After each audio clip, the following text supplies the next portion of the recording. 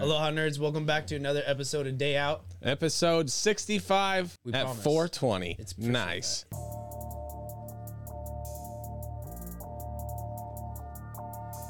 I can't do very many things, but the one thing I know I can do is peel a mandarin orange with the suck of my lips. What? I'm also impeccably good at eating a burrito like a Go-Gurt. You out here talking. Jesus Christ! The chicken and rice burritos are the hardest to eat like a Go-Gurt. Bean and cheese burritos from Taco Bell, however, you leave them torts slimy. Thanks for that, man. Think of it, you know, like was great. what's good too is like the more you eat the inside of the burrito, the more the outside of the burrito mimics a noodle. Welcome back to Boise Media's KNEWS Breaking News, where we call it news, but you probably already knew it. That was my line, you dick. Look at the teleprompter. It's a different color. Did you hear that at least 1,000 birds died in one day from colliding with one building in Chicago? The birds ran into the building known as the McCormick Place, which is the nation's largest convention center, and 95% of the building is made of glass. Peep this. This was the highest number of bird strikes recorded from the grounds of one building in a single day by the Chicago Bird Collision Monitors. Annually, 1 billion birds die from collision with buildings. This is a real problem. This is up there with the heroin pandemic. I can understand, I guess, mirror or glass buildings, right? Where you see most of the collisions from the birds is like overcast skies or sunsets. They just don't be seeing them, right? Low cloud coverage. Feeling You're good. just fucking- Smoke a bird joint. And all of a sudden, you're in bird heaven, dog. In 2021, the Illinois governor, J.B. Pritzker signed the Bird Safe Building Act, which requires bird-friendly designs to be incorporated into the construction of new buildings in Chicago. Save the birds, bro. I'm on team Save the Birds. Have you broken down 1,000 birds in a 24-hour time span? Yeah, That's it's old 41 fucking birds an hour. Rest in peace to birds. And if you're a bird lawyer, give us a call. 1-800-BIRD-LAW. Did you hear that 21 Savage is finally a lawful American citizen? Woo!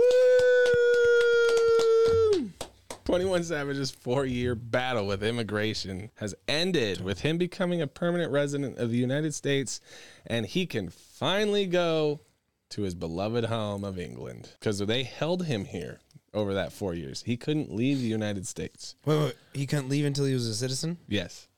They trapped him here. So basically, the rapper announced the new status and hinted at his first UK tour, and through an Instagram post with his buddy Drizzy Drake, who will be backing him. Correct me if I'm wrong here, but Shia Ben Abraham Joseph, also known as 21 Savage, was taken into custody at the U.S. Immigration and Customs Enforcement border in 2019 for overstaying his visa. So they let him stay here. They trapped him like a little UK mouse.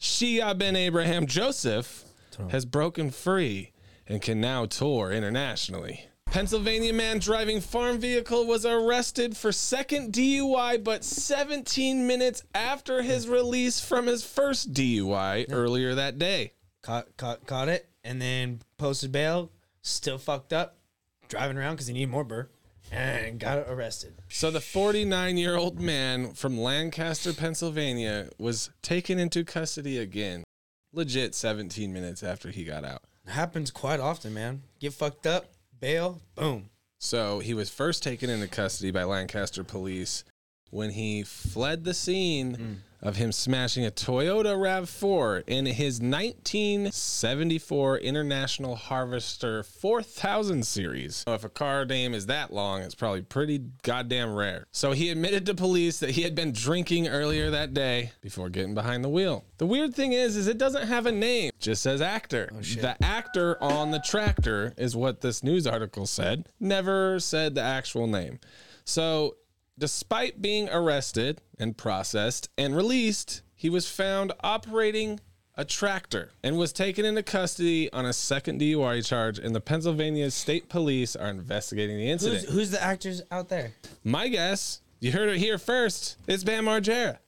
Did you hear about the thousands of dollars that was raised for an ex-bus driver who was fired after she mistakenly drank alcohol on the job? Nearly $10,000 has been raised for Amal Hanna. She was a former Long Island bus driver who lost her job after being caught drinking White Claw while driving students home from Smithtown High School. All those kids were like, that's my favorite drink. She says, it's fine. Tell me where you live.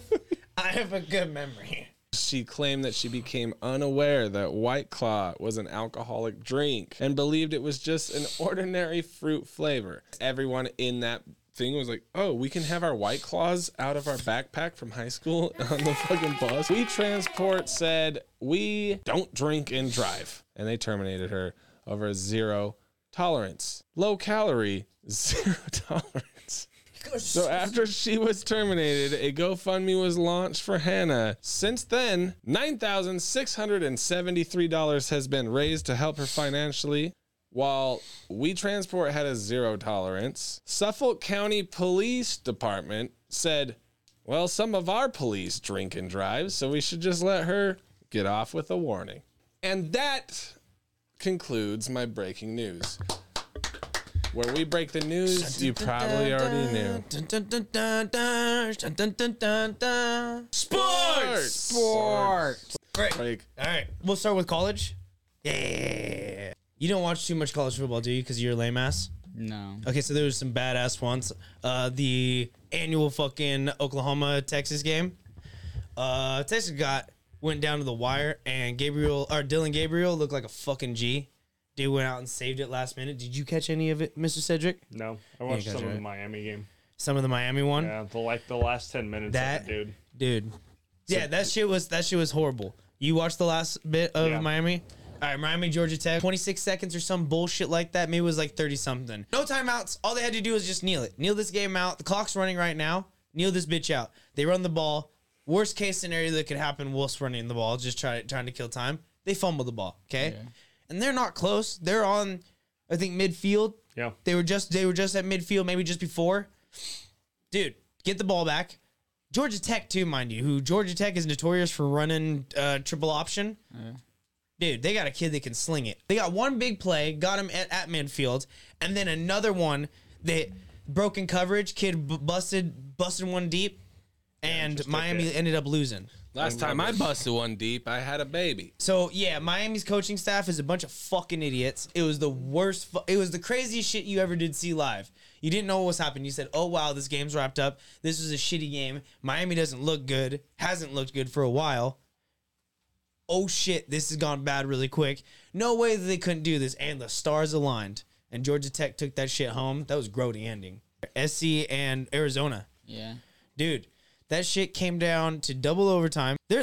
Arizona's quarterback is a fucking monster. Noah Fafita, he went for 25 for 35, 300, and 5 tugs. Got a pick, though. His QBR was 77. Either he's really good or SC's defense just sucks ass. They seem to be getting fucking points hung on them.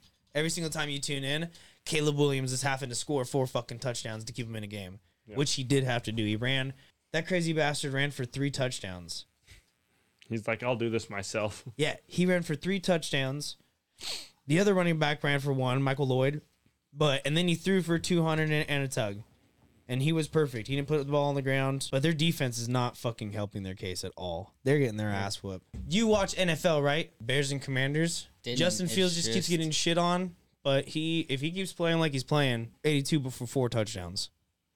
And then he ran for another 57.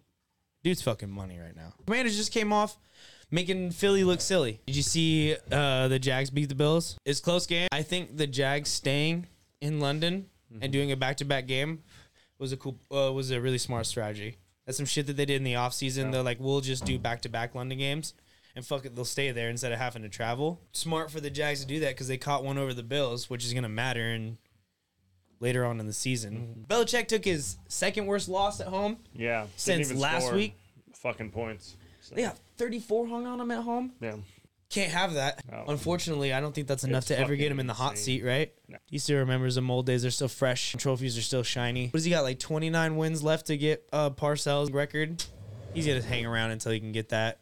If they're playing Las Vegas this week, I'm gonna be honest, I'm not gonna be too shocked actually if he loses to McDaniels. Yep. And Las Vegas is 3-point favors. Oh shit. It's gonna be nasty. If Bill catches another one, they're gonna have problems on their hand. Chiefs eked out one again. Yep. Refs, dumb shit. Everyone sees it. Poor Minnesota. Their team is just getting annihilated for no reason, too. Kirk Cousins is having a fucking career year. They're 1-4. Jay Jettis is now injured, put to IR. I think they might even go as far as trade Kirk Cousins, call it a season, put Jay Jettis out on IR like permanently. Yeah. Just shut it down until he's super duper extra healthy. The big thing from last week was the Cowboys getting their fucking ass destroyed. Yeah. Should be doing that. Yeah. Shouldn't be doing that. Brock Purdy goes ahead and sits down 42-10? 42-10, yeah. Bullshit garbage time probably touchdown. I can't even remember. It was all 49ers the entire time. They beat the absolute piss out of those dudes. Yep. Dak fucking sucks. Yeah. We'll call it for what it is, right?